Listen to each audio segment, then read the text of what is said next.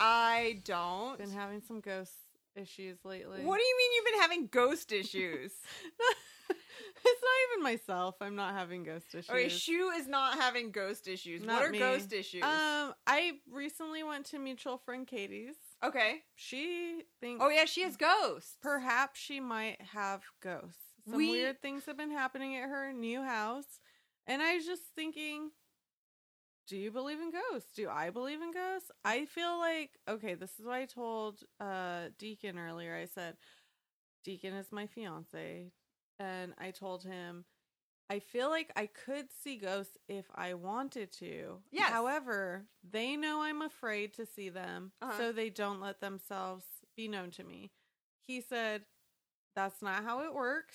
It's bullshit. Either you see ghosts or you don't. They don't give a fuck if you want to see them or not.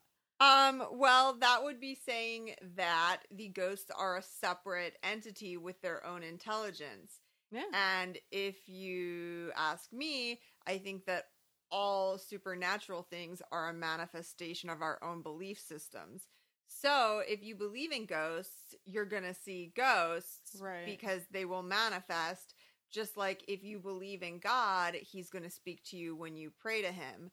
Okay. And you're going to see reflections of God in your life because you believe in him, which is to say, like, myself as a wannabe Satanist, that like all sort of gods are manifestations of our own consciousness. We create them because we want them, and humans have a tendency to want these higher powers or things outside of themselves. But if you don't believe in ghosts or don't even think about ghosts, you're not going to see them. And whether or not they're external entities, I don't think so, but... Okay. I really like that interpretation because part of me does feel like, are you just schizophrenic and you don't know it? Or is it like more of a mental issue? You're manifesting this yourself and there is no alternate spiritual reality. There are no ghosts. Or are there fucking ghosts? And they're just chilling. They're here, like all the electric cords, all the electric frequencies are here. We can't see them, but if we could, they're all over the fucking place. And ghosts might just be chilling right next to us. There's a fucking ghost in between us right now. It's touching Frank. We can't see it. Frank would let me know if a ghost was petting him right now. Sometimes my cat Bruce just stares at things and it freaks me the fuck out. I mean, my dog Lenny did that, but he had dementia. And now when I see people just stare off into space for no reason, I'm like, oh, they have dementia. They got the mensch. They got the mensch. So my mom, about 1.5 years ago, apologized to me for raising me so religious, which is really beautiful. You never think that you're going to get that from your parents, especially if you were raised by insane religious zealots who took you for exorcisms, etc. Oh shit. But she said that she was sorry for raising me so religious, and that she didn't know any better, and because she was raised that way, and she just said, I feel like having this belief system made me feel really like I missed out on a lot because my mind was closed to alternate belief systems. And the whole time she's saying this, I'm like, oh my God, this is so beautiful, because I think like spirituality is such a great thing to explore, and most people who have differing spiritual beliefs, it's just a matter of semantics, and it's like they're just at different places on their journey and using different words. So as my mom's talking, and I'm finding it all very beautiful, it comes to a screeching halt because she says the evidence that she has that her Christian beliefs are not true, and the ideas that she's upset that she was closed off to by being such a ardent Christian, is that she believes in ghosts and also ancient aliens. Your mom's just been binge watching Ancient Aliens. She's like, I was so blind before. She was so blind. Yeah, and I'm like, what a funny way to come to your spiritual awakening. Oh, man. I mean, by any means, like anything that makes somebody shake free of a evangelical belief system, because I don't think it's healthy to believe cut and dry in anything. I think that you should always kind of have mental plasticity. However, what brought my mom to that point was ghosts and aliens, and she believes in them, and she's so mad that Christianity kept her from finding those things earlier. So I fucking love that because just another thing we have in common.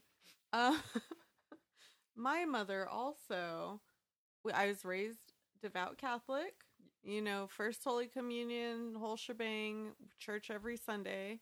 And then when my parents got divorced, my mom couldn't get communion anymore because she's divorced. Oh, they cut you off? You can't get your wafer? You can't get your wafer. You can't get your Jesus blood. And you've become so accustomed to that Sunday morning snack. I honestly did love communion so much, but she just became so, upset and just realized, oh, they're judging me. My marriage didn't work. They want me to be unhappy. And she also now is obsessed with ancient aliens and ghosts. And, I don't know. What does that mean? I don't know. I think it just means, okay, so maybe it's just a generational thing and it's determined by the media that we consume, because 80% of my spiritual awakening comes by means of listening to podcasts with scientists, mostly scientists, and then some philosophers. Yes. Oprah's Soul Sundays are just my awakening. I don't know what Oprah's Soul Sundays are. Enlighten me. It's a new podcast. I think she just started it. I don't know. She does this thing on Facebook. I think it's called Soulful Sundays. Okay. Or something with soul, and it's on Sundays. Okay. And she interviews people, and it's just fucking amazing. She talked to Alanis Morissette. Who else did she talk to? Just every awesome person that has their spiritual life figured out. Okay. And they just talk about how do you get past all the bullshit? How do you find your true self? And a lot of it is just spending time on your own and meditating. Yeah. And realizing that you have to let go of your ego. And a lot of it is just not putting so much importance on the mundane and the monetary things is fucking awesome. I feel like a hippie, but it's fucking awesome. It's fine. It's fine to be you're in my house and I'm a full-on hippie and I support all of that. Hippie princess woman. Yeah. With your pink bedroom. Yeah, exactly. Your mommy dearest bedroom. My mommy dearest. Oh, Deepak Chopra is another person.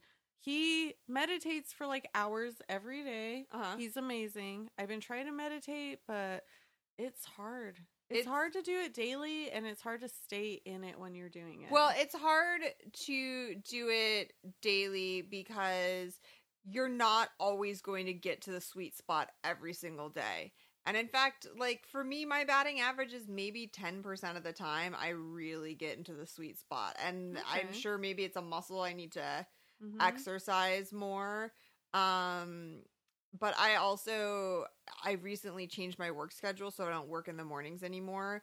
And I went back to what I was doing in my bartending days, which is going to the gym, coming home and showering, and then meditating. And somehow it's a lot easier. Okay. Something about the endorphins of physical activity makes meditation a lot easier than trying to do it when you're been sitting all day and it's after work and whatever. Oh, so regarding our mom, so maybe it's that my spiritual awakening was aided by podcasts, but our moms are OG and they got the cable. And so what's available to them to make them think outside of their box is these really ridiculous shows about ghosts and aliens. I think that's absolutely right because I don't have cable, but my mom has DirecTV. Yep. I stayed at her house for 2 weeks when I had bed bugs. It was the worst fucking time of my life because all she did was watch Ancient Aliens, these fake ass documentaries on Animal Planet or whatever the shit that is.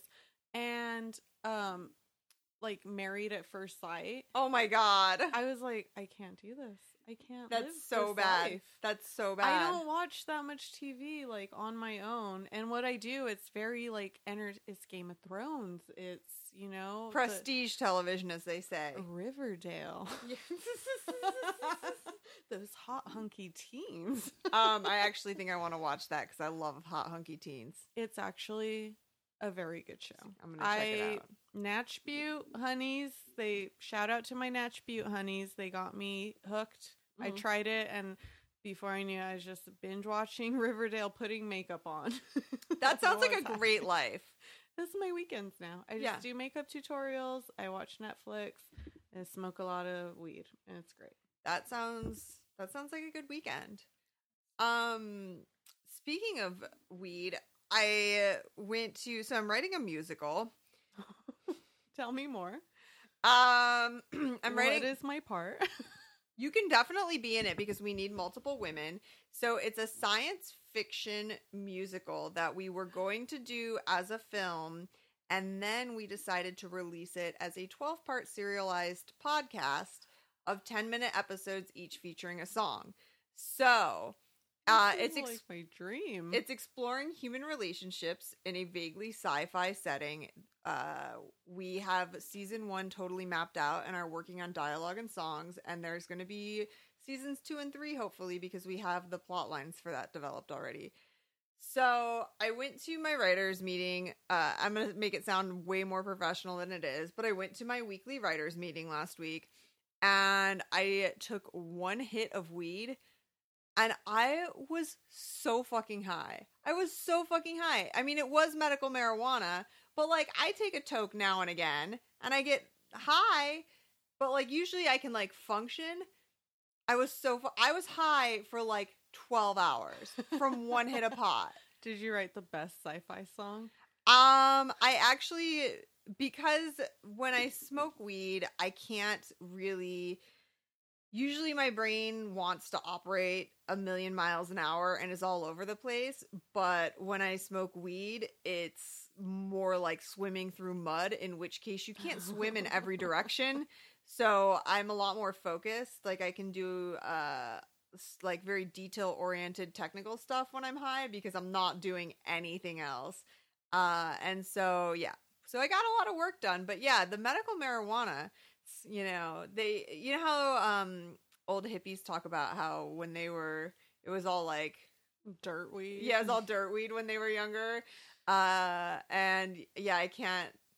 The regs. Yeah, like take me back to the 60s. I bet I could smoke weed and not be embarrassingly knocked on my ass back then. Have I showed you my Insane Clown Posse double bong pipe?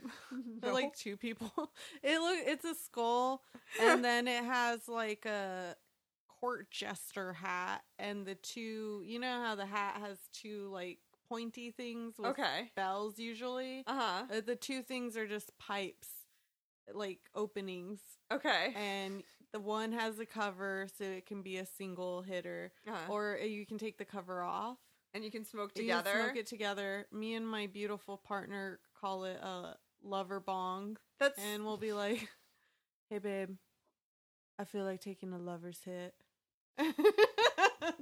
Your relationship is so beautiful. A lot of it, I mean, you know, when you're potheads, I feel like I am really a true ride or die pothead. Yeah.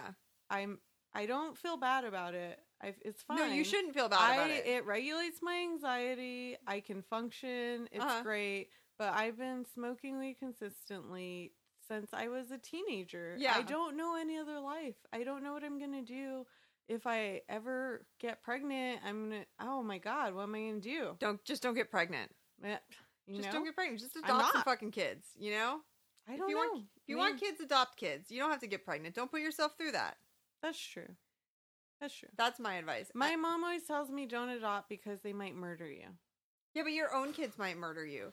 This is something you can talk to my mother about. So my mother thinks everyone gets murdered. This happens. And it does. And partially it's because she's one of those people who watches a lot of true crime show, and those people tend to overestimate statistics on violent crime. But the other part is that my mom has known a lot of people who've gotten murdered.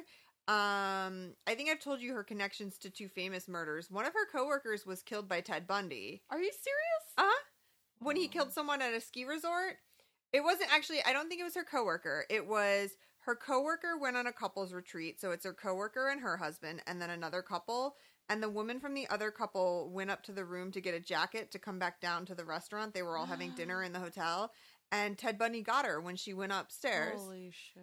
And then the first guy who got arrested at the Manson murder scene at the Sharon Tate house, he was innocent. He was sleeping the whole time.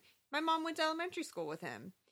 That's so weird. Which is super weird to have connections to such famous crimes. But my mom has had 3 friends murdered by their kids. And she's known several people murdered by their partners. My mom's known a lot of people who've been murdered, and she can just rattle them off. So I judge her less for her sort of paranoia that everyone gets murdered because she's not basing this on television. She is basing it on the fact that she's known a lot of people get murdered. Right. That's insane. Yeah.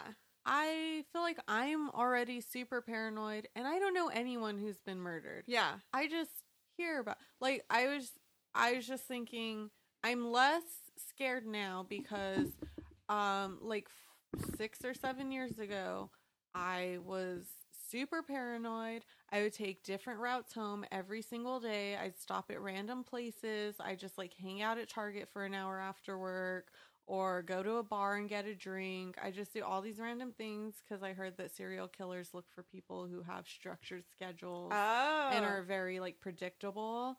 And so I would go out of my way to be like, you don't know what the fuck I'm doing. You don't know where I'm going to be. And now I don't do that. But to think like if I knew someone who was murdered, I would lose my damn mind. I already lose sleep at night just thinking like, I might get murdered tomorrow. So I used to be really paranoid like that. And I've had like people follow me for like over 10 miles off of roads and stuff. So you'd think that I would have a higher level of paranoia and anxiety than I do. But I don't. I vacation and road trip alone all the time. In fact, I don't think I locked the door after you came in. And I just realized as we were having this conversation that I need to go lock it because if my roommate comes home and sees that I left the door unlocked, I'm going to be in trouble. You're going to be in trouble. But I like just don't function in a paranoid way. And I probably should be like, possibly more cautious. I just don't live my life that way. I'm glad. I don't want to live my life that way. No one wants to live their life that way. Just talk to yourself, and I'll be right back. Just fill the dead air so I don't have to edit. Okay, well, I don't want to be paranoid, but part of me thinks it's good to be paranoid. And then also, I was thinking the other day, I'm actually pretty lucky that I wasn't raised to become a serial killer because most murderers end up getting their head hit when they're young and they're raised in abusive families and they just, the dark side gets switched on and they can't turn it off. And so part of me thinks listening to podcasts about that just make me feel more grateful that I have a pretty normal life. There we go. There's a way to put a positive spin on things. Well, I was being told that listening to murder podcasts are bad and that it's making my anxiety worse. Mm-hmm. But, like I said, I feel grateful. I could either be getting murdered. Oh, I'm so old school with my moida. She loves the radio shows about moida. I could be getting moided, or I could be the moida. Oh no! I really like this character, and no one listening can see you, but you're very much dressed the part of this character. It's true. You're very 1940s chic tonight. I feel like Betty Boop a little. If she grew her hair out. Yes. Yeah, you're Betty Page meets Betty Boop. A boop boop a doop. Moida. Oh my goodness. Okay. So I was thinking, I wanted to say when you were talking about you and your partner and being potheads together, and you're like, I'm not going to be sorry for that. And I was thinking that I think that it's real beautiful because Aww. I recently have decided I found a place I want to go do a float tank. And Nice. I always think like I would really like a boyfriend who is into taking mushrooms and wants to take mushrooms with me, or who would go do a couples float with me. And that's not like a normal thing. That's very, very weird. And in fact, most men who probably would say yes to doing a couples float are not attractive. I'm picturing them, they wear linen pants. Okay. It's not. Yeah. So, wait, explain to me. I think I know what you're talking about, but what is a float? So a float tank, they used to call them sensory deprivation chambers. Okay, that's exactly what I was thinking. But now they're called float tanks. And you usually go in for about an hour, and it's really great for meditating. And what I've heard is that it kind of feels like tripping balls. People will say, oh, get a little high or take some mushrooms before you go in. But other people are like, yeah, you don't need to, because you're the water's body temperature, and so you're not supposed to be able to tell where your body stops and the universe begins, and you're in this dark place. And like, I really want to do it. And the idea of being able to do something like that with a partner, where it's like, yeah, like let's like feel like we don't know where our body, like we stop and the other person begins, and like we're all part of the universe together. And so, yeah, I think, thank you.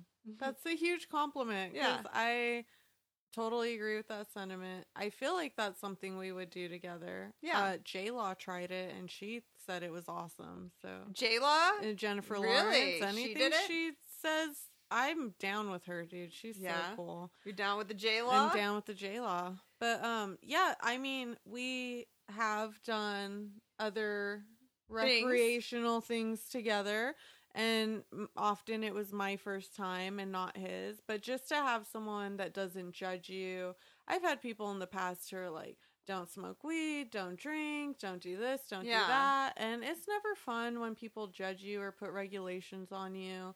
Yeah. But to have someone that you can experiment with and share those different experiences with, it is really cool. And I do think it's not really that often that both people are into those things. Exactly. Who want to like push, because people tend to be rigid. And I think that's why people like alcohol, because alcohol lowers your inhibitions. So their idea is like they walk around and they're just so fucking uptight, and their idea of the world is so like constructed, and then they drink so they can kind of break out of that shell.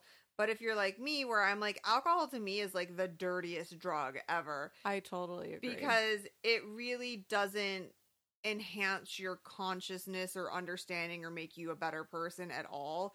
It quickly becomes a crutch, because rather than learn how to be more open to new experiences organically, you learn that you can only do that with I fixed your headphones.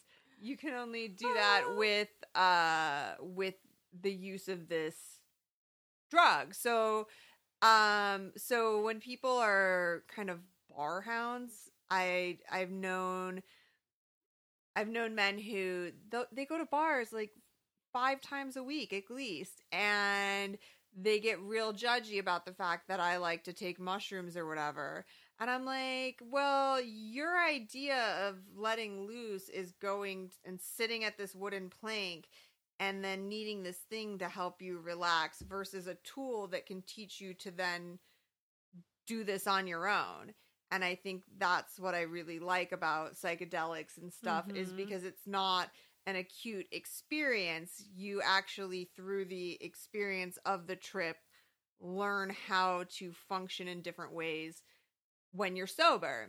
But yeah, the idea of being with someone who thinks that that's weird of me or is judgy of that, I can't do that. Yeah. Being a hippie is kind of the only thing that makes me okay with being alive. Right. Yeah. I mean, it's a great experience. Like you said, it's great opening your mind. And there are parts of me that I do wonder, like, man, am I just going to keep fucking doing this? Like, what's going to happen if we decide to have kids? I don't think it's really that cool when people smoke weed when they're pregnant. That's just my own thing. Yeah, well, it's not good. You know, like, to each their own, but I'm not going to do that. And part of me just thinks, like, there has to be an end game, right? Like, there has to be a point where this comes to an end. You stop having fun. But part of me is like, but why? Baby, I don't have to have kids. I do not need that in my life. I need to fucking be chill as fuck and enjoy my life. So I don't know. It's a toss up. It's things I think about. I enjoy both. And I think a lot of it, I just let my own anxiety get to me. And I am constantly trying to judge myself and tell myself I'm a bad person. When really it's like, guess what? If I get pregnant, I'll fucking deal with it then. Yeah. I don't need to guilt myself about something that isn't even relevant. Yes. Yeah. Oh my God, I do that all the fucking time. Yeah, you're scolding your future self with what ifs. You're killing your baby. It's not there. Yeah, it's not there. You're not pregnant. Speaking of babies, I'm not going to get into it because it's kind of weird and gross. But, you know, I told you I got a Diva Cup. Oh, yeah, I wanted to ask about that. My mom told me I was disgusting for using one. Really? She said, you're a fucking gross ass hippie. I can't believe you. You're so gross. Get away from me. She seriously said that because you used a Diva Cup? Because we went to dinner and I was like, we were talking about working out and I was like, yeah, I haven't been working out this week, but I'm just going to blame it on my period. You know, I just got my Diva Cup. I'm getting used to it. And she was just like, ew, ew, ew. And I was just, what? My mom. Did your mom think I'm gross because I use OB tampons? No, I'm going to tell her. Tell her. She's a tampon lady. Okay. She doesn't get her period anymore because I don't know what the fuck she did. She got some kind of birth control. She only gets her period like once a year. Okay. I think she has an IUD or something. Yeah. And, but she's just, you know, she's the woman that told me not to touch myself when I was a little girl. Like, you know, don't ever touch your vagina. Leave it alone. She's just, like I said, she's raised Catholic. Yeah, there's a lot of guilt in that. She don't fucking know. And honestly, with the Diva Cup, it's great.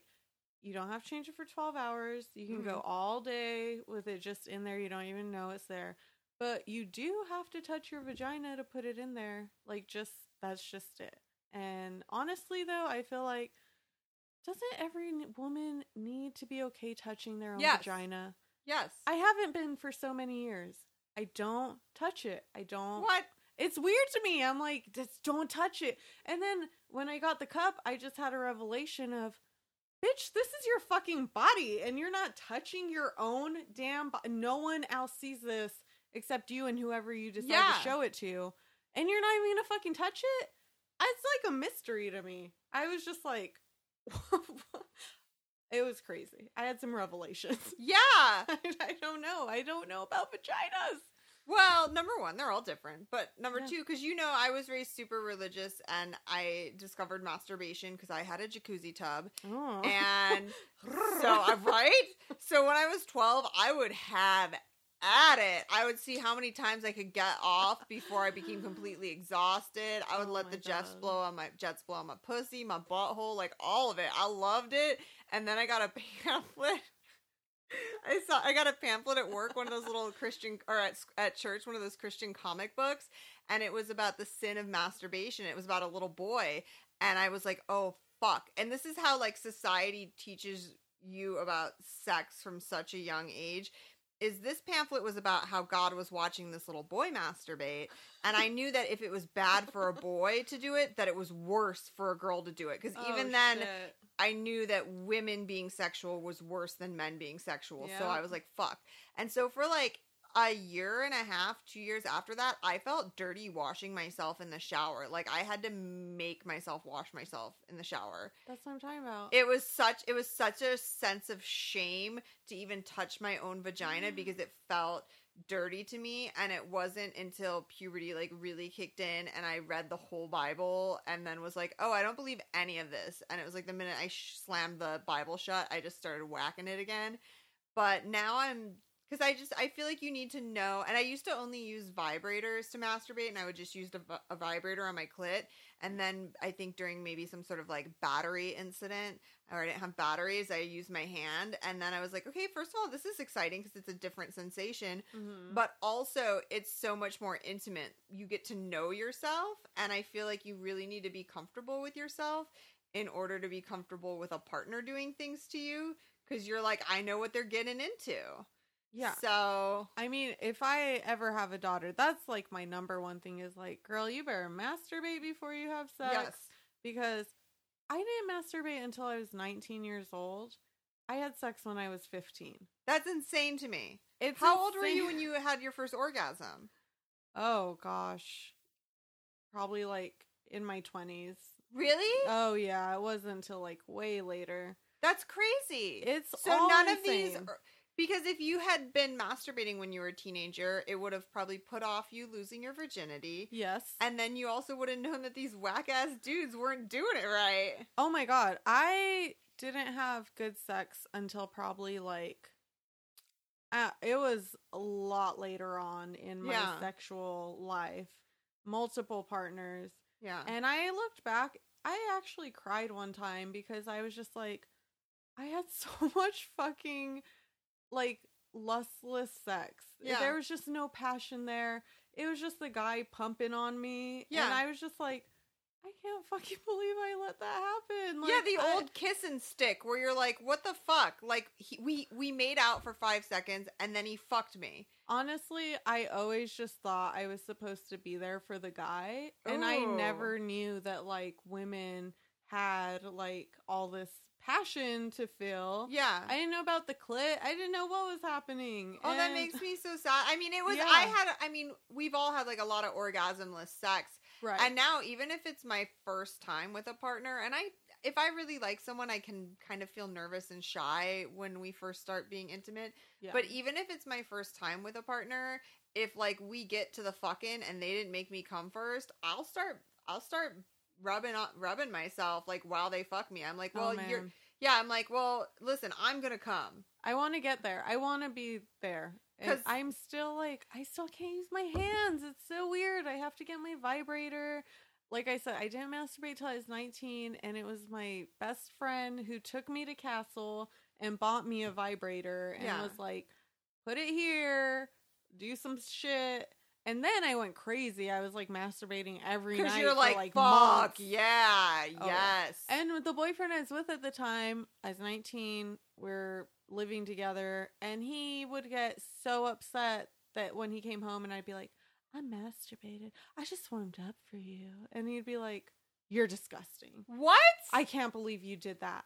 You're so gross that you're masturbating too much. And what? I was just like, it was a confusing time. Like, remember I told you my mama didn't teach me about my body? Yeah. It's been a confusing time. I'm goddamn 30 and I barely figured out touching my own vagina. That's so crazy to me. I know. It sucks. It's insane. I feel like very selfish in the way that men are gonna come. Like, they just are. They're gonna come. They occasionally, every so often, a guy can't come because he's drunk or he's on meds or he's crying while inside of you. It happens. It happens. But like, for the most part, men are gonna bust a nut no matter what happens, and we aren't guaranteed an orgasm. No. And I feel that men are really lucky that women have sex with them. Like, anyone that I fuck, and I'm not saying I date garbage men because I don't, but like, they're lucky. They're lucky that I'm giving them the time of day. And the worst part is that there's other women in line who want them behind me because like, because we have no shame, women. We're all too good for everyone, and yet we fuck them. So I have no shame in like, if they came and I didn't afterwards, like being like, hey, you want to like play with me, or you want to make out with me while I play with myself, because I couldn't help but notice that you busted a nut and I am not there yet. So I don't know. Can you just lick my nipple while I fucking finish myself? You know, like, let's just do this, because I don't think it's fair that you came and I didn't. Right. I mean, it's not fair. It's not fair. That's probably why I'm getting married, because My Dr. D always makes sure I come. Yeah, that's marriage material. We might have sex, and he'll be like, I noticed you didn't come. And I'll be like, it's fine. Let's go take a shower. And he goes, bitch, it's not fine. It's not fine. He pins me down, does a little la, la, la, la, la, with his whatever. Yeah. And his tricks. You know, he's got a handful of tricks that just all of a sudden my toes are arching and my feet are cramping. And I feel... Man, I feel like a woman. No, that's beautiful. That is marriage material. Just to be with someone that is not so selfish that they don't even recognize that you didn't come. Just the fact that he notices. And sometimes I really am like, you know what? I'm not feeling this. I just want to go. I just want to, I'm glad you came. I did what I came to do, and I'm good for now. But the fact that he's always there to offer, and it's a beautiful thing. Yeah. And sometimes I think, like, I'm not going to come. Like, I'm too wound up or I'm too uptight. Right. And sometimes they're like, I really want to make you come. And I'm like, whoa, whatever, if it makes you happy. And then you're like, actually, I feel a lot better. Oh, man. Sometimes I'm in such a fucking bad mood. Yeah. I'm just so pissy. And then... I have an orgasm, and I'm like, all the world is beautiful. Why do we fight? Yeah, no. Why do we fight? I have my own musical. And I love it. I bust out a musical number. I dance. Yeah. Oh, Jesus. I mean, that's why I feel like with age, I've become more precious about sex than I ever was before. Mm-hmm. And part of it's, that I don't drink, so I don't have regrettable sex anymore. Right. And also that I was just in a really bad relationship for so long that it makes me a little, like, gun shy. Mm-hmm. And so I've become, the less sex I have, the more precious I've become about it. And I'm always like, ooh, I don't know. I don't want to, what if I have sex with this person and it turns out I don't like them, or if it turns out they hurt my heart or whatever. Right. And realistically, like, I just need to fuck them. Like, I need to be less precious about it because I gained a lot of weight over, like, the past year and a half because I just really ate my way through my life collapsing. And I recently became sexually active again, and like, bam, 15 pounds gone. Yeah, I was just gonna say you also recently lost the weight. I lost half of it, and like rather easily because I'm not eating my feelings, and because I probably 80% of the time that I'm hungry, I'm just horny. I'm just horny, and I also I need having things to look forward to, so I always need to have vacations and plans and time with friends, and also fucking, like, if I know I'm not going to eat my body weight in Ethiopian food if I know I'm getting a dick in anytime soon, you know what I'm saying? Because it's going to make me fart. You're planning. Yeah, I plan for my immediate future. Right. And so I kind of realized, like, oh, I need to be less, like, precious about this, and just... there's like a vulnerability that I feel where, because I'm a woman of a certain age, and biologically my body really wants to partner up and have a child. Right. Like, that's what's going on behind the scenes. I don't want to. Do you still feel like that even though you can't? Yeah, like, which is because hormonally it's like my hormones, my ovaries haven't gotten the message that, like, we're not having children. That's so interesting. And so, like, because I used to not want every person I, like, had a crush on to, like, be the love of my life and last forever or whatever. And now I, like, seriously, like, just so desperately. It's weird to separate my conscious logical mind from my emotional mind, and like my emotional brain and all my hormones are like, fall in love and get married and like partner up, and like, this is why it's a good thing that I got my fallopian tubes removed, so that I don't like think I'm in love with some idiot who wants to have kids and be like, I'll have your babies. Right. Because like, I don't want kids. Yeah. But yeah, so it's really weird. So I think that's part of it, is that like, if I have like a connection with someone and we have like good sex, I'm like so in love with them. And it's ridiculous. I didn't used to be like that. I used to be more like objectively like, this isn't forever and it's fine. And so like, that's my thing now, where I'm like, man, what if what if I fuck this person and it's real good and then I think I want to marry them? Like, It's might happen. I mean, we're at that age, that prime age. Everyone I know is getting engaged or married, or having kids or buying a house. There's just like they're taking that next level into adulthood, even if it doesn't have anything to do with relationships. But it's just, I don't know. Well, not me. I mean, I'm buying an RV, so I've got that going for me. That is a house. It is a house on wheels. But other than that, I'm not going to do any of the other things. It would be cool. I would like to get married one day, but I don't really know that that's in the cards for me. It's a pain in the ass. Well, I'm not going to have a wedding. You're planning a wedding right now, and it's stressful. Let me just tell you, this little thing happened today. Deacon's aunt, who we haven't talked to since we got engaged, she's in the atmosphere, but we don't talk to her on a regular basis. We just found out she's making a full-size wall poster board collage of pictures of Deacon from when he's a baby to put up at our wedding. And she didn't ask you? No, she doesn't even know we know. His grandma told us. She's just making this. I was like, isn't it going to be weird to have a bunch of pictures of you as a baby? There's no pictures of me. There's no now pictures someone of my from your family has to make one. Yeah, there's not. She's just going to bring it. She's going to bring it to the wedding. She's not even saying anything to us. This is the bullshit you have to do. It's weird. Yeah, I don't like any of that. It's weird. And a lot of people aren't RSVPing. They're just saying, oh, we'll probably show up. That's not how weddings work. If you don't want to feed us, you don't have to feed us. I'm like, guess what? Just fucking tell me you're going to be here and I'll give you some food. Yeah. It's that easy. Yeah. It's bizarre. Weddings are... I thought I was going to get... I had this whole princess bullshit in my head. I'm going to get engaged. Oh, everyone's just going to fawn over me. And it's just... These birds are going to come put my wedding together like Cinderella. It's beautiful. It has been nothing but bullshit and stress from the minute we got engaged. Yeah. I'm just like, be careful what you wish for. I'm so excited to be a Mrs., but the whole thing of getting the wedding together, this is 150 plus size wedding. This is bullshit. Yeah, it's all bullshit. What am I thinking? What am I doing? I don't know.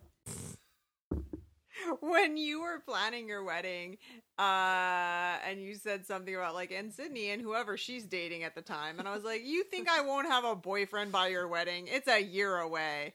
I mean, honestly, you and Mahala, I figured you would find people, but I was not sure. You don't know. Well, she was single, you were single. Guess what? You both have dates. Well, I mean, I don't have a set date. I think actually I'm bringing Jessica. Oh, okay. Because I'm gonna marry her. She's fucking awesome, guys. Let me just give the people the down low. Yeah, we met Jessica. I met her through Sydney, and she's from Indiana, and she's just this chill ass chick. You just like all of a sudden she's coming up to you. She's like, "Hey, baby, tell me about yourself. What's going on? What are you doing? I love hanging out with you. Let's go swimming. I brought some vodka. I brought some drinks. I bought some ice cubes." Yep. I fucking love this lady. She's the best. She's what I like to call a yes person, where if you say, hey, do you want to do this thing? That's right. She says yes. She went to a weird hip hop house show party with me where we were seriously 10 years older than everyone else there. We went to see a weird art folk show in a church basement. She just says yes to everything. And if I'm like, hey, do you want to eat these mushrooms before we go? She's like, yeah, I probably should. And I'm like, yes. I love that. I just love that because some of my best friends I've met because they were strangers and they were like, hey, do you want to go do this thing? And I was like, yeah, I don't know you at all and I've never done that before. Yes, because I am very comfortable with the unfamiliar. And so I like that about her. And we have similar life goals and similar life philosophies, and therefore, and we both want to own an RV. Okay. So we have discussed entering into a Boston marriage, which is what women, rather than be spinsters, they partner up. It's not a sexual relationship. I love this. They're not lesbians, but they partner up in order to have someone to split the bills with and have a life partner, a support system. And so she's kind of the ideal Boston marriage for me. I fucking love this. So I think she's going to come to your wedding with me because I'm still going to love her in a month and a half. And I can't say that really about anyone else. That's so true. That's awesome. That's what me and Mahal are going to do when our significant others die. Yeah. We're just going to team up. Yeah. I didn't want to do it before because, quite honestly, I didn't want to raise a child. But, you know, her child will be raised. Yeah, wait till that child's an adult and then you're good. Yeah. I love her. Mm-hmm. Just don't want to be her parent. Yeah. Then that's fine. And that's acceptable. If I wanted a kid, I'd get pregnant. Jesus fucking Christ. Everyone's doing it. I don't know that they should. I don't know. But yeah, that's really great I fucking love that concept. That's just so chill. And you know what? I feel like I need to be more, that's one of the things I'm working on. I need to be more open because I have this like aesthetic that I've noticed lately. People just feel like they can open up to me. I just randomly get these people all the time coming up to me. Did your facial piercings hurt? Did your tattoos hurt? I love your bangs. Blah, blah, blah. And I'm such a fucking bitch because I don't want to talk to anyone. And I just quickly shut it down. I'm like, no, it didn't hurt. Okay, bye. And I imagine how many people I could meet. Yeah. People want to talk to me. It's weird. I used to be against that because I'm the same way. People want to talk to me. But yeah, sometimes like, I don't know. I just meet these people who are so random and weird and I get along because my brother has Asperger's and then I went to school for technology. Like I'm very comfortable with people who are kind of on the spectrum. Mm-hmm. And so I tend to accumulate friends, like random strangers who become friends who are definitely, they probably struggle socially otherwise. And no one would think that someone who's as quote unquote social as me, which it's just an act. Like my brother and I talk about, he has the character he has to play to get through life because he studied how other people interact and emulates it. Mm-hmm. And then I was like, but that's what I do too. And he says when he's off work, he has to go sit in the dark to like decompress from all that. And I go, oh yeah, I do that too. It's just that I've contrived a more social character. And so I end up with a lot of these like random friends who are very like spectrum-y, who I really appreciate. And maybe I think I like them because they probably are, they go underappreciated mm-hmm. by mainstream people who just see a weirdo or someone who's awkward or, you know, and I can really see through that and see that there's an interesting person underneath.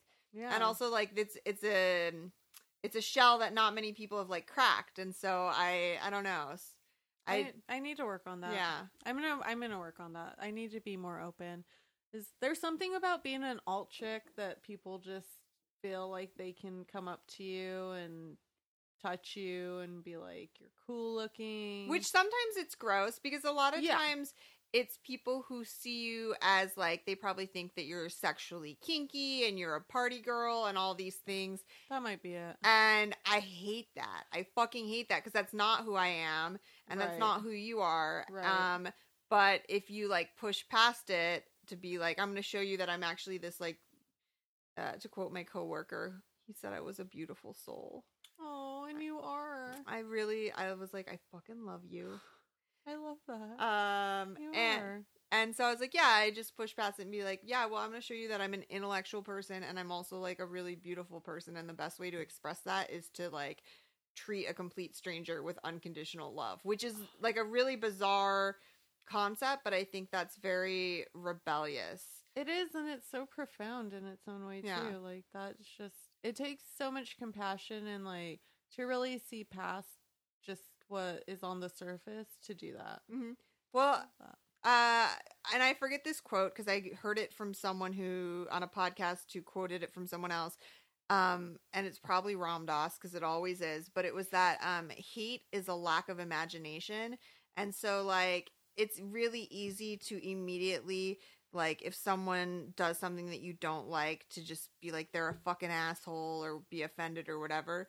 But to push past the hate and say like, oh, they're a human being, and what would have conditioned them, and what sort of logic board were they running that led them to say or do that thing that I found offensive, but what is the back end programming that created that, which diffuses the hate and creates empathy. And also, yeah, so it's like, it's a harder muscle to flex, the like empathetic loving one. It's really easy to react to anything with like anger or annoyance, but to like push to the next level, that involves effort, which is why I think, back to my like philosophy, that I think the only way left to be rebellious is to be kind. That's so true. I think it's really rebellious to be healthy and take care of yourself and practice self-love, because we don't live in a society that values that or is conducive to that. And I think it's really rebellious to be loving. Yes. Like Tony Robbins always says, you can't be grateful and angry at the same time. Oh, that's interesting. Yeah. He said when you're fearful or angry, take 3 minutes. For each minute, focus on one thing that you're so grateful for. You can picture yourself in that gratitude moment. You can feel yourself, petting your dog or doing whatever the fuck makes you grateful. And by the end of 3 minutes, you're filled up with gratitude. You don't feel anger or fear anymore, because you can't feel both of those things at the same time. Interesting. Yeah. And also, the other day you told me, I told you how I've been working out and eating healthier and it feels good. And you told me it's very punk rock to take care of yourself. It is. And I love that so much. I've been thinking I'm like, I am a fucking punk.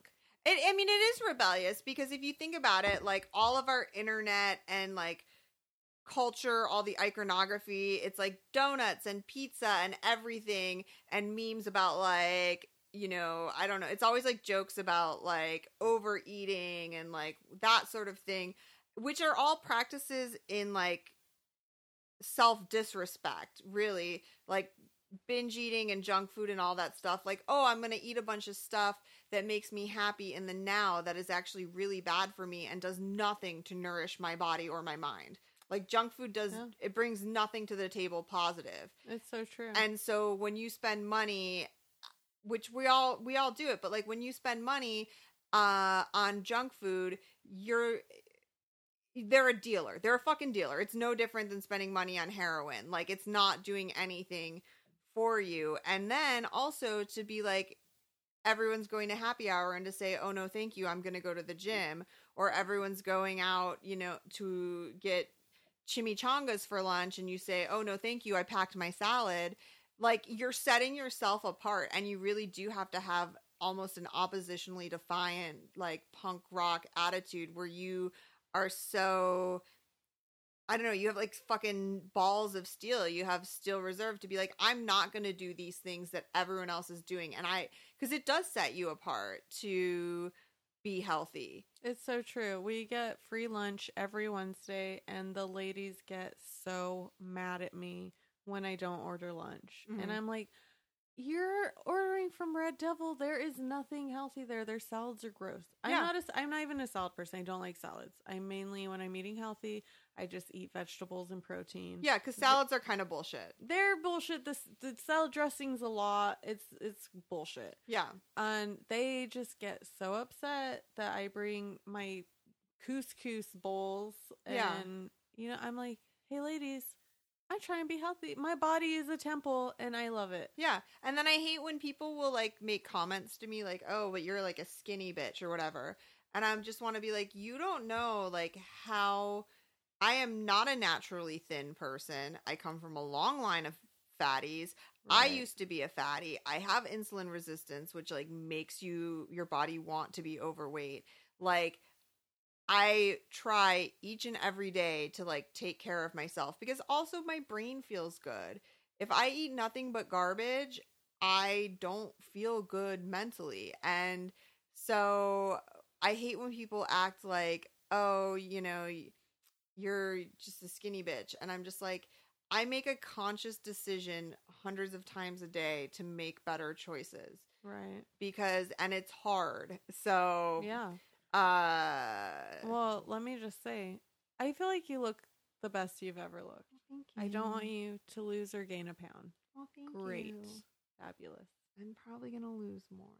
I know you are. And that's your right. And that's, whatever your personal preference is. But I love what's going on right now. Thank you. I actually don't know if I'll lose that much more weight, but I am back in the gym and working out, so it should get a lot more fit. And that in itself, it's just good for your mind also. I mean, like you said, you feel clear when you're working out. Junk food just kind of adds to that depression. Oh, yeah.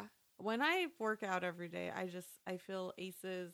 I take my weed tincture and I work out and everything is amazing. I think it was like 2 weeks ago. I did like a girls' pool night and someone brought a box of Oreos and I ate an entire box of Oreos and I was the meanest person the next day. First of all, I was out of my mind. One of the girls said if she didn't know me and didn't know that I had just had a lot of sugar, she would have thought that I was on meth. She's like, your eyes and the way you were acting, I would have thought that you were like coked out or methed out. And the whole next day, I was super, super like mean and aggressive. And then the day after that, I was just really like depressed. It's that sugar. I know. And I was like, so people, when I say like, oh, I can't have sugar, like because if I taste one bit of sugar, I go on a bender. It's just like a cokehead who takes one bump of coke and the next 5 days they're awake. Like that's how I am with sugar. And then seeing the mental hangover and the way it affected my like my emotional and like cognitive functioning was really bad.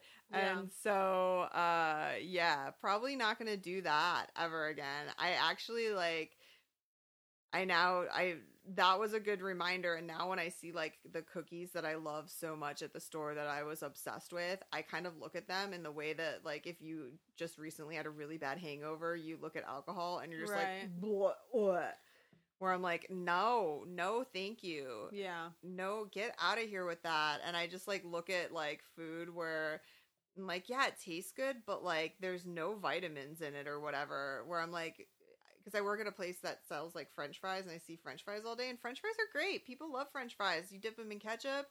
But like, I look at them, I'm like, you want me to want you, but what are you bringing to the table? It's like a fine man who's broke as fuck. Right. Where I'm like, you ain't got shit. You look good and you might feel good going in me and out and in and out and in. But like, I can't spend my life with you. I can't spend my life with you French fries. That's how I feel about bread. Yeah. I recently went to a child's birthday party. It was a lot of pizza. I had 3 pieces of pizza. I went home and I ate a bowl of spaghetti with a slice of bread. And then later that night, I ended up just eating a bunch of leftover pizza crust. Yep, that's exactly what I would have done. It's so fucked up. No, but that's exactly what I would have done. I probably would have stopped on the way home and bought a pizza. I was like Oprah. I was just like, I love bread. I love bread. Oh my god. I was listening to her Soul Sunday, whatever the fuck podcast, and she did it again, but I forgot what she said. She loves something else, but she was just like, I love meditating or whatever. She did that. I was like, Oprah, you love bread, bitch. Loves it. I love bread. Okay, that's enough of that. I love that Oprah does Soul Sundays because I don't do it every Sunday now, but I did for a while, and now it's one Sunday a month. I watch T.S. Madison videos on YouTube because I feel like T.S. Madison will take you to church. Like, she really has a way of just being super direct and being like, that's enough. Yeah. That's enough, bitch. T.S. Madison. She's the best. Okay, so it's called Oprah's Super Soul Conversations. If anyone wants to... It has me just... I am loving it. She had India Arie on it. Tony Robbins, Deepak Chopra. She's all about it. It's good. I just really am going to love writing the description for this episode in which we talk almost exclusively about drugs, masturbation, and spirituality. What else is there in life, people? Nothing. There isn't anything. This also, is a hard-hitting topic. You told me about, is it sex magic where you create a sigil and then you masturbate on the concept? And it's it's in depth, but that is yes, basic summary. Yeah, and I listened to a last podcast recently about chaos magic where they talked about it. And I had told you, because I'm not a magic practitioner, and I never will be. It's just not something that appeals to me. I don't know. You should get fun. But I told you, I was like, yeah, sometimes when I like really want something and I'm fixating on how to achieve a goal or a dream or put a plan into action, Bust a nut on it. Yeah, sometimes I'll think about it while masturbating in order to like heighten my emotional tie to it, to pursue it, which it turns out is chaos magic. It's chaos magic that you bust a nut on it and make your dreams come true. I have a whole book. I mean, you don't need to read the book. You're not going to practice magic. Yeah. But I have a whole book on it. I haven't yet read it, but my goal, I wanted to make a sigil to lose weight for my wedding and be at my ideal weight. Mm-hmm. I never did, but I feel like I'm getting there anyways, just because I put it out into the universe and I just like, I envision myself and think I am already that weight. Yes. I'm already that. I'm secreting it. Yes. Which secreting is a lot of magic has to do with that. Just putting the intention and the thought. That's part of chaos magic, part of the sigil. That's what you're doing with masturbating. Yeah. I think it works. I'm down for it. Like, it's great. It's fun. Well, because sometimes you feel like you want to achieve a goal. Like, you want to learn a new language.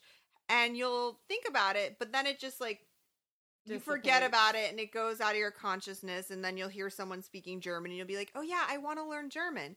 And like, if you really, really want something, you need to have it at the forefront of your consciousness, because you're making decisions every single day that affect whether or not you're achieving that goal. So if it's at the forefront of your consciousness, maybe instead of listening to another podcast, you'll listen to your German lessons, right? Or instead of, spending time reading gossip blogs, you'll work on German. Like, you'll make decisions that'll clear the room to pursue that goal. But if you don't, either you don't really want it or you don't have like an emotional tie to it, it's going to keep slipping away and it's just going to be this unattainable thing. That's right. And so if there's something that I know rationally I really, really want that keeps getting lost in the shuffle of daily life, bust a nut on it. Yeah.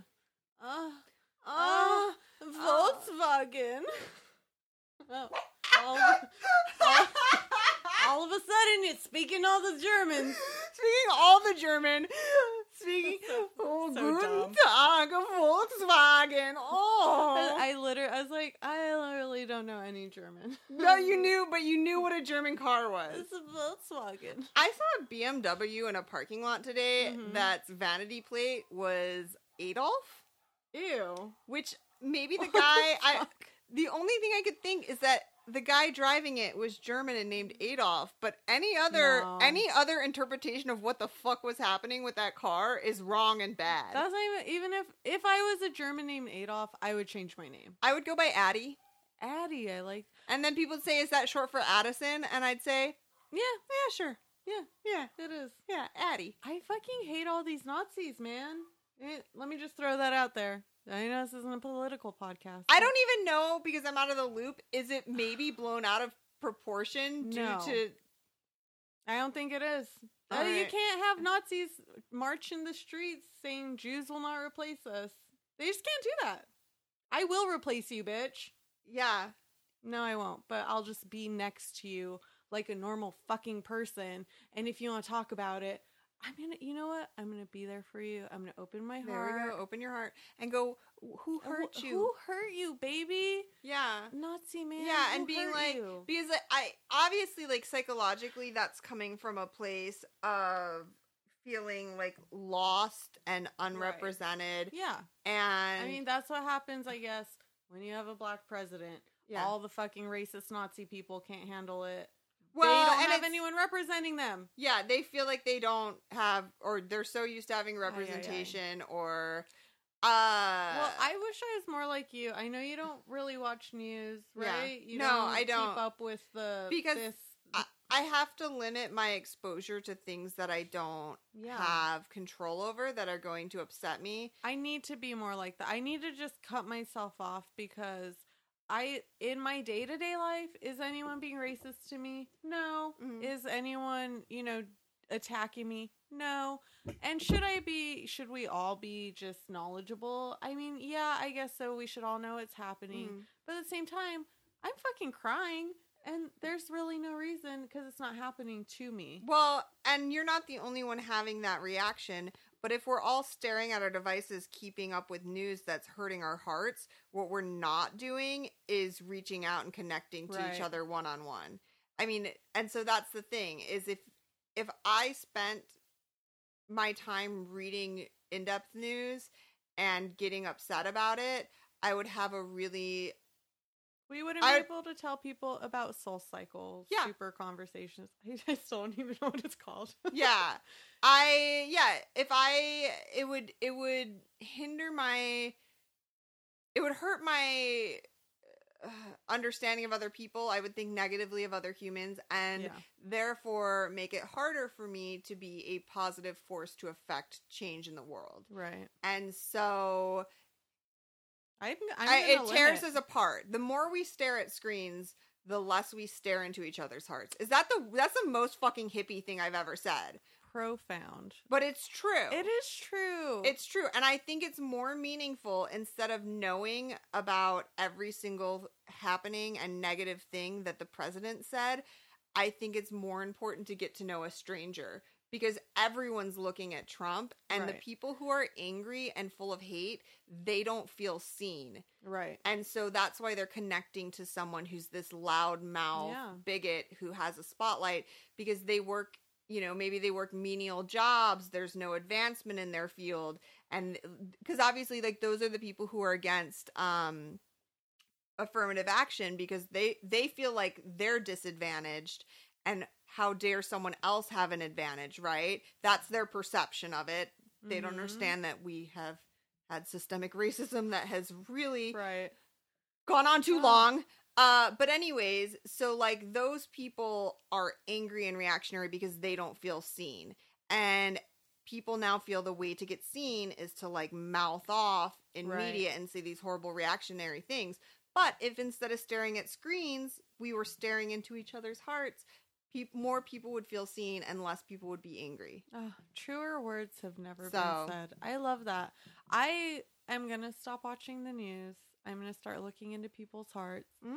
And I really wish all of America would just ghost Trump. Just stop. Just ghost him, man. Stop looking at his Twitter. Stop responding. News media. Ghost Trump. Just, if no one put out what he was saying... what would he do? He's everyone's crazy, rambling uncle, but he's also an insane person who's on amphetamines.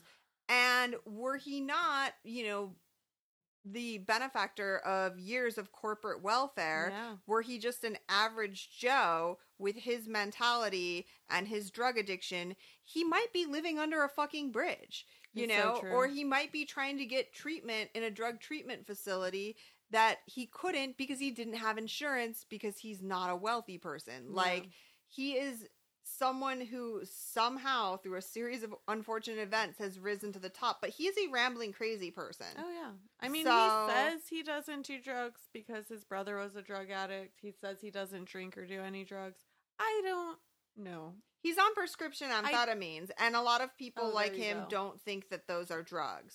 Well, that's what the whole opioid crisis is about, man. Yeah, I know people who are on fucking who've been on large doses of opiates for over a decade for a car accident they were in, and they're not. They don't perceive that they're junkies. And I'm like, you're a junkie. Yeah. You're a fucking junkie, and that's fine. I don't have like judgment with it, but to act like you don't do drugs. You do drugs, bro. You do drugs. You do drugs, bro. Listen, wow, we've really covered the spectrum. Yeah.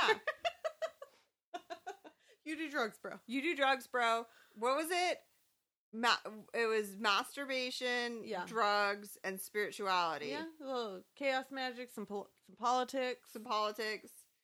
So, listen, Oprah. Just next time you want to read the news, just beat off. Just be off. Just bust a nut on it. Try touching yourself. Explore your vagina. Explore your dick. Explore. If you're a guy, fucking explore your anus. It does not make you homosexual. No, it doesn't. If you're straight and you want someone to put a finger in your butt. That's all I'm saying. Apparently, a lot of guys are confused about this. They want anal play, but they think it makes them gay. It doesn't make them gay. I know it does. It does it's make crazy. It does make me uncomfortable, which is I act like I'm someone who doesn't have hang-ups, but everyone has hang-ups. I've heard that the prostate orgasm is next level shit. I've heard that. That's what I've heard too. I haven't experienced it yet with anyone. I don't want to play with anyone's butt. And I feel bad because when guys are into butt stuff, I cringe. I feel like I'd have to put a glove or condom on. I would put on one of my 500 pink finger cots that I got from Amazon. What'd you get those for? I cut my knuckle down to the bone. Ooh. And at work it got like sliced open, and it was during a time where I didn't have health insurance. And so just like working in the service industry, I had to wear finger cots and change them throughout my shift because I was cut to the fucking bone. Ooh. And so it was either like 12 at Walgreens for $3 or 500 for $5 on Amazon. And I was like, I'll use these. Now that you're not cut to the bone, you can use them to finger an anus. I can. Well, I use them if I have to put hemorrhoid medicine on. I don't want to touch my butthole. You want to touch your own butthole? I don't really want to touch my own butthole. I graze it sometimes, but I'm not getting listen, we all graze our butthole. It's out there. But, like, I don't want to, especially if I have to put it inside my butthole, I don't want to, I'm not bare fingering that. Because I don't know. You don't know. We don't know what's happening. Yeah, I serve people food for a living. I can't have E. coli under my fingernails lurking. I don't know how. That is so professional of you. I love that. Most people would not even consider other people like that. You're like, I'm a professional. I'm not trying to give people any sort of pathogens. Again, I care. Sydney is not going to get you all sick with her poop fingers. I'm not going to, I protect my finger to protect you. And now I have these finger cots. If someone wants me to finger their butthole and I decide to think about it, I got some coconut oil, which is real healthy for your holes. I've heard everyone's like, oh, use coconut oil as lube.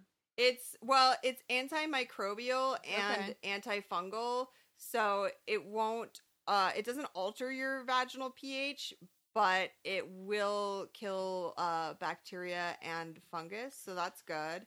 My partner always just spits on me, and I honestly don't know how I feel about it. Spit dries. It's quickly. Just, I also am like, is that a loogie? I know he's like, I know he's not spitting loogies on my vagina, but part of me just can't help but be scared and be like, is that wait. That looked thick. Is that a loogie? And most of the time it's just dry mouth, but Jesus, it's scary. You know, that's real trust. No, I'm right there with you because, like, honestly, it's so weird because you will, like, you'll make out with someone, you'll deep throat their dick, they'll eat your pussy, and then the minute they spit, it's gross. You're like, no! How dare you? What do you think I am? One of your $2 whores? You trying to moiter me with that? Yes. What do you got in that spit, moiter? His spit was full of moiter, officer. I was so scared. I said, Jimmy, don't spit on me. Yes, we'll be coming out with a audio play very soon. Oh my god, I love it. I love it so much. She's just, for some reason, she's called the cops. She's giving a police report. We were making love, officer, like we always do. And then, oh, Jesus, too hard to even say out loud. Well, officer, he spit on me.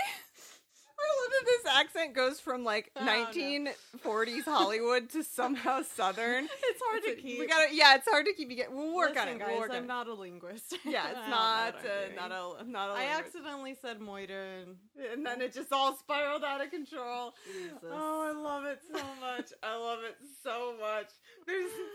There's reporters there with a little thing in their hat that says press.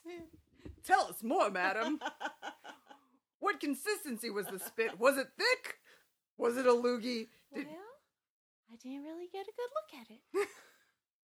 But I think I honestly think I saw a loogie. He spit in his palm. And he it together. He said he wanted to warm it up for me. Oh, man. Oh, it's so stupid. I love it so hard. It's really bad. It's the best. No, it's the best.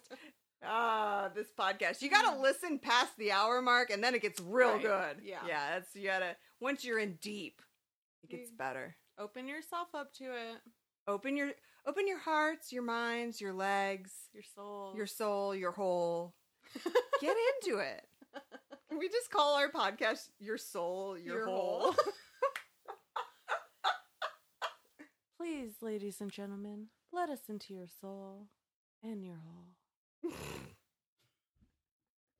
And it opens with a meditation where it's a guided meditation that basically just gets them undressed. Well, undo your pants, take them off, slip your panties to the side, lay back, and let it all in. Deep breath in and out.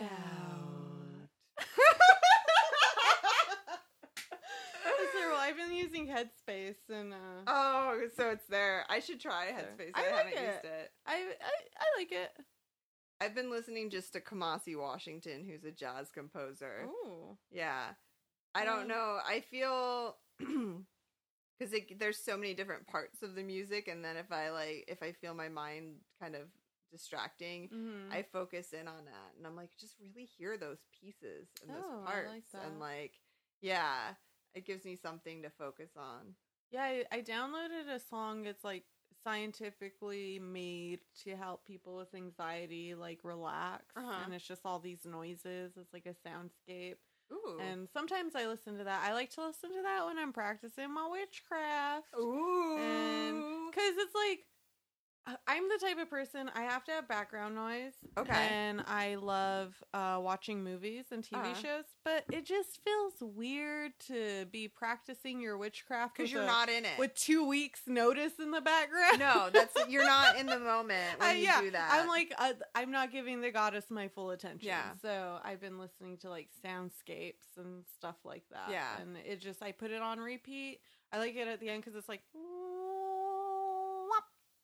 yeah, and it starts all over again. Nice. Yeah. Yeah, I think so. A lot of people now like don't even listen to music. They just like Netflix in the background and stuff, which I definitely was one of those people for a long time. And now I always want to listen to podcasts, but I make myself listen to music because they stimulate different parts of you, and I think that it's like I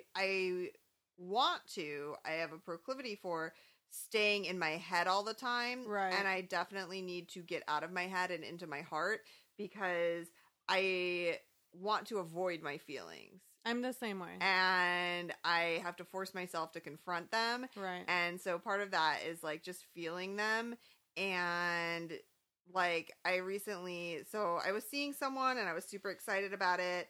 And I shouldn't have done it to begin with because like I already like deeply, deeply loved the person. So don't like try to date if there's someone in your life that you love, don't date them.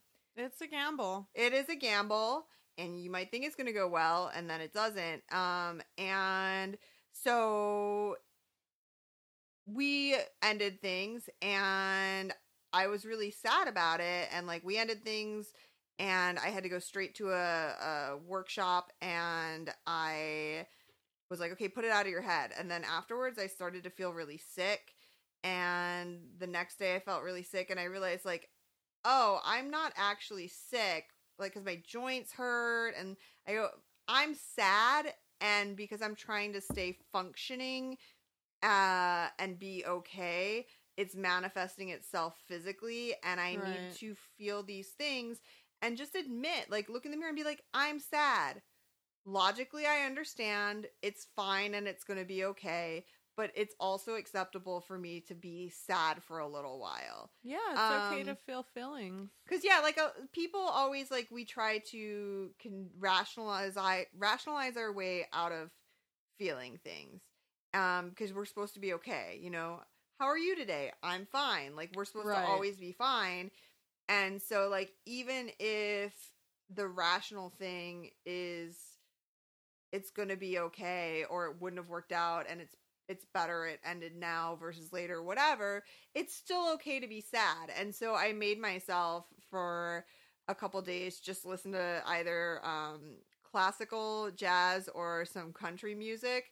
Because I was like, you know what? Just fucking feel it. Just feel it. Yeah, you're getting in there. Also, this band Tank and the Bangas from New Orleans, they're like fun hip hop, but then also like poetry and like really deeply emotional. Anyways, I just listened to some fucking music and was like, you don't get to listen to podcasts because either you're going to get sick from trying not to feel okay, or you just need to fucking feel this shit.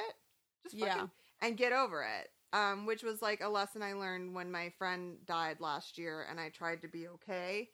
And I like... It just caught up to you. It caught up to me, yeah. I mean, that was like at least 15 to 20 of the pounds I gained was like me being like, I'm fine. Blah, blah, blah, blah, blah. And it's like, you know what? Like, just like, let's accept that I'm not. Let's just like accept the situation, which is that I'm not okay. And that's fine. It's better to be in touch with yourself and meet yourself wherever you're at than to pretend to be something that's better. Definitely. So. I love that. Yeah. That's great. Yeah. Yeah. Yeah, see? Feel yourself. He'll never moid on my pussy again. He was moiding it real good, and I really enjoyed it. Oh, my goodness. Well, don't worry. You'll find another moiter. I have a date tomorrow. Oh, well, there you go. There you go. I was like... I mean, you got to keep on the train. It's, you know, being single, it's tough, but you got to just keep on the train. Yes, you have to, against all logical reason, think that it'll work out with someone. It will. And basically what I had realized in my, like, dating and, like, having it all so spaced out and, like, being overly precious about it is that I was, like... nervous and twitchy and anxious and rusty, and it's like, you know what, no, just like keep fucking going. Like when it's just like working out. Like, it is. And I don't always have good workouts. Sometimes I just go to the gym and I just walk on a treadmill and read a book. Like it's not always great, but I fucking go because it's good for me overall. Yeah, the collective experience of it is good for me, and that's the same thing with dating. Like it's better to be out there and dating than to be a spinster. Yeah. It's not, I don't function well as a spinster. Those bad dates. Yeah. And so I need to treat it like I do the gym, which is go every day, whether you want to or not, and whether it's good or not, the discipline of the practice of doing it is overall what's good for you. And so I kind of was like, okay, well, you're really sad, but like, what are you going to mellow about it? Like I'm a very attractive woman. You are. I'm interesting. Yeah. And granted, like, single heterosexual men are sort of the demographic I do the least well with. Women, married men, gay men, they all fucking love me. I struggle with the single straight male demographic, but I'm willing to keep pitching myself to them. Well, here's what I did when I was single. I have very bad generalized social anxiety, and I don't like going out anywhere by myself. But I knew I had to put myself out there. I was going to be alone forever. So I mean, this is terrible advice, but I just got drunk and I walked into a bar and kissed the first attractive guy I saw. I just walked up to him and grabbed his face and kissed him. And we went on a date. Yeah. He was weird. Yeah. Yeah, we didn't go out more than once. Yeah. And then like 6 months later, he tried to booty call me. No. But it was just a way to get yourself out there. Yeah. I was extremely shy. I had been in like a multiple year-long relationship. Yeah. And I just didn't know what I was doing with myself. And, when all else fails, just push yourself. Yeah. Is what I'm saying. That's what I figured. Like, I kind of basically, like, hit up every heterosexual man that I have a flirtation with. And, like, single, like, anyone single. Good place to start. Yeah. Listen, I've dabbled with some other things. I am a listener to your podcast, so I know. I've listened to past episodes. You know that I was sleeping with him. Yeah. Okay, I don't know if I talked about that. you didn't talk about that on the podcast, but I also do know you in your personal life. Yeah. Spoiler alert. Oh, we're gosh, friends. But so, yeah, and I just was like, kind of started up conversations and like whatever. And this one gentleman who's like a very attractive silver daddy. Oh. Yeah, I know. Who I've had a crush on for a long time, and I think that he didn't take me seriously because he dates like serious women. Yeah, like older, like more normal women. Means. I don't even know what that means. But I think maybe he didn't take me seriously, or he thought that I wouldn't take him seriously. Right. But anyways, we're going on a date tomorrow. Okay. Have I met this person? No. Okay. Mm-mm. Exciting. Yeah. So we'll see. I'm kind of nervous. Okay. But I can't wait to hear about it. Well, next podcast we'll update you. But yeah, then I have some other ones I might hit up. Because I'm just like... it's good to have a rotation. It is. And also, it's just like that sort of thing where it's like, I would like to be in a monogamous relationship. I really would. I would like to be in like a committed monogamous relationship. And all that I really want out of a relationship, I would like to, like in a dream world, have a creative partnership, like where we're both active creative people that inspire each other, which is something that this last person I really like was drawn to for that reason. And I would like to have monogamous sex. And I don't really need that much else out of a relationship because I am so active, like socially and like whatever on my own, that I really I was like, yeah, if we encourage each other to be more productive and creative, and if we like have really good sex just with each other, that would be great. But in the meantime, like I don't want to go weeks without having any sort of like romantic affection. Yeah, because that sucks. That really fucking sucks. Like I don't think I know people who do it, and I've done it, but like if I go like 4 weeks without having sex, it's hard. That's too long. I get very grumpy. Yeah, I get despondent and everything seems pointless and like whatever. Yeah. And it's like honestly like even just like once a week, like baseline once a week would be really nice for me. And I'm determined not to go long stretches ever again without having sex, which is overcoming my number one, STD paranoia. Right. And number two, the fact that I don't really like having sex with people that I am not intensely connected to. Yeah, and just being like, because sometimes I have been in those situations where like I'm laying in bed afterwards and I'm like, that didn't mean anything. Right. But also, I think maybe now I could put a spin on it and be like, that was good for you, Sydney. It did mean something. Your health. Yeah. Clean them pipes. Health, wealth, all of it. Yeah. I think the first step is just acknowledging that you want to be in a relationship. That's great. That's like the first step is just telling the universe that's what you want. Yeah. Because for a long time, I was like not in a relationship and being like, well, I don't want to be in one, or it's not for me.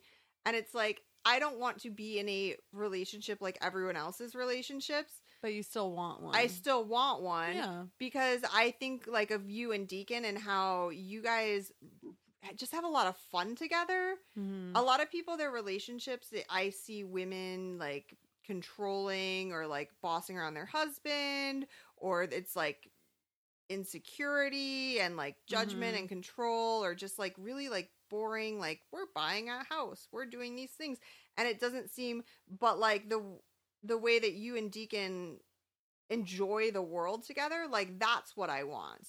And that's not if you think of like how most people, like if you were to describe their relationship, like joy wouldn't be the forefront of it. But if I could find somebody who's like really is fascinated and curious and wants to enjoy life and the world together in the same way that I do, that would be fucking phenomenal, because no one wants to be alone. Yeah, that's so true. It's something that we actively have to, at least I actively have to work on, because I tend to be a doom and gloom type of person, and I'm like, meh. But Deacon is like, everything is awesome. I'm alive, everything is awesome. And that's really helped. But yeah, I mean, you'll find that person. They're out there somewhere. I would like to think and so. I think it's great just to have that mentality of like, I'm just going to keep trying and I'll find that person. And I tend to like be very monogamous in my crushes where I'm like, well, let me pursue this until I know it's not going to work, and then I'll pursue that. You need a hotation. I need a hotation, which isn't in my nature because, like, I don't ever want to be in the situation where, like, things are clicking with someone and then I have to break up with someone else. Or, like, things are clicking with multiple people. Like, I just don't want to do that. It seems messy. And I think because I do want to be in a monogamous relationship, like, it's harder for me to, like, date around. Yeah. But I definitely think that that's something I need to do and just be like, yeah, like, don't fucking, you're wasting time. You're wasting time by being like, let me pursue this until it's a dead end and then pursue, you know, because sometimes timing's not on your side. And by the time you're ready to pursue someone else, like, they've already, you know. Yeah. And so I just need to buckshot approach it. I think so. Yeah. Be open to what the universe sends you. Open your soul and your holes. Open my holes. That's right, damn it. Open your soul and open your hole. Yeah. I mean, I had to go because I keep like trying to be in monogamous relationships and then I'll have like unprotected sex and then I'm like, God damn it. Like, now I gotta go get tested. Like, also use a condom because it protects your pussy and it protects your heart. Right. It's like a huge deal for me to have unprotected sex. So like if I have the conversation with someone where I'm like, we're not seeing other people, blah, blah, blah. Like, it's a huge deal for me. And then it amplifies the hurt when things don't work out. But I'm like, but I let you come in me. Yeah. You came in my precious pussy. Officer. He came. It was Moira, I tell you. I opened up my hole. Well, did you open up your soul as well? I opened up everything. Oh. And then he moited me. I'm sorry, miss. It's a lost cause.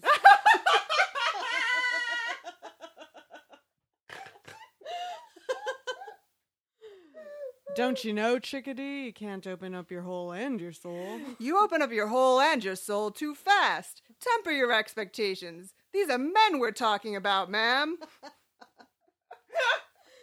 I think Wait, what? Never mind.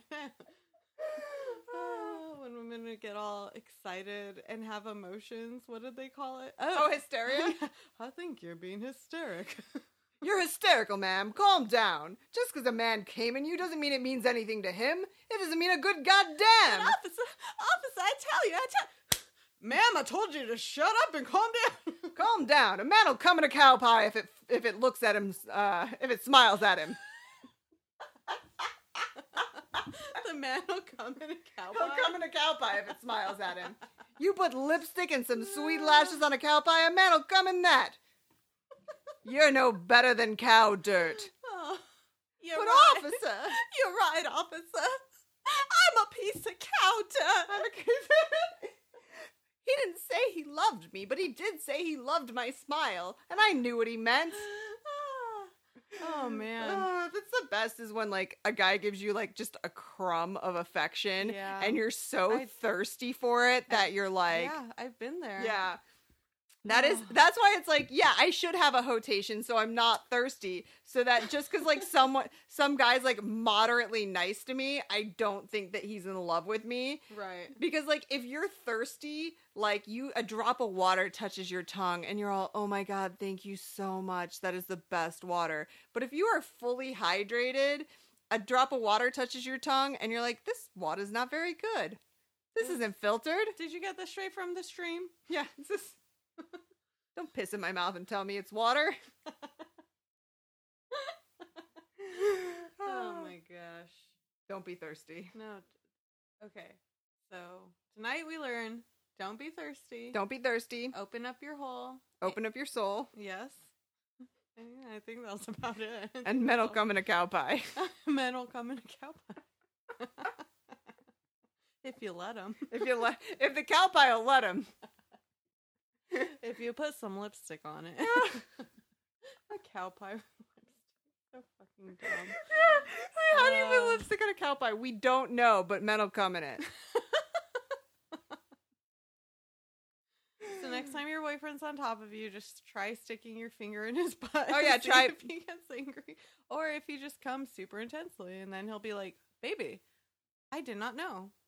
I feel like you ask someone before you put a finger in the butt. do. Don't sneak a finger in your boyfriend's So butt. mean. Don't do it. I have had this conversation, and pretty much the response was just like, "I'll shit on you." Like, don't do it. I will shit on you. Yeah, you have to train your butt. I mean, because otherwise it'll yeah. I don't know. It's like when I think about when we're 60, and I'm like, that's probably when I'll let him start trying to fist me. And that's probably when I'll start trying to stick a finger in his butt. Yeah. I mean, when you think about being with someone forever till death, you have to save that shit. Well, that's why I think, like, when I'm like, for me, a relationship is progressively doing dirtier things to the same person. Yes. You have to build up. We're very just normal right now. Yeah. And I feel like that's going to be good in maybe 10, 20 years. And then we're going to start busting some weird shit out. Yeah. It's important. Know. That's why when people, like, bust weird shit up, like, right out the gate, I'm like, I can't roll with this because there's for me, there's nowhere to go after this because I don't want to get weirder. Baby steps. I feel like the intensity of being with a new person and looking into a new person's eyes while, like, making love. Yes. That's pretty intense already. I don't need to be choked out. I don't need to, it's not like, I'm not like, oh, I'm at a 10, let's take it to 11. Right. I'm like, this is good. And then maybe next time, like, there's so much room for growth and exploration. Don't be in a rush. We had some friends tell us, like, you guys should try fisting. It's so fucking awesome. And I was like, I didn't mean to offend the woman. I said, my vagina already feels like I'm losing my virginity every time we have sex. Mm-hmm. And she's like, well, I have a tight vagina. And I was like, I don't know.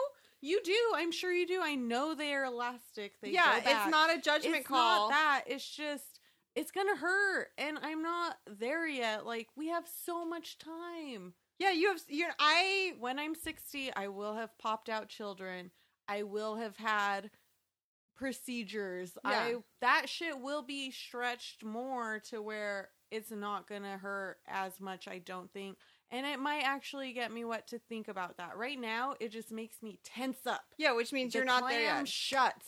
Listen, I recently got the puss eaten with, like, a 3-finger bang. Okay. And that was like it's intense, right? Yeah, that was like fisting for me, and it was like a whole different type of orgasm. I tell you, 3 fingers, I'm like it was really, I felt like I was really being worked over. Yeah.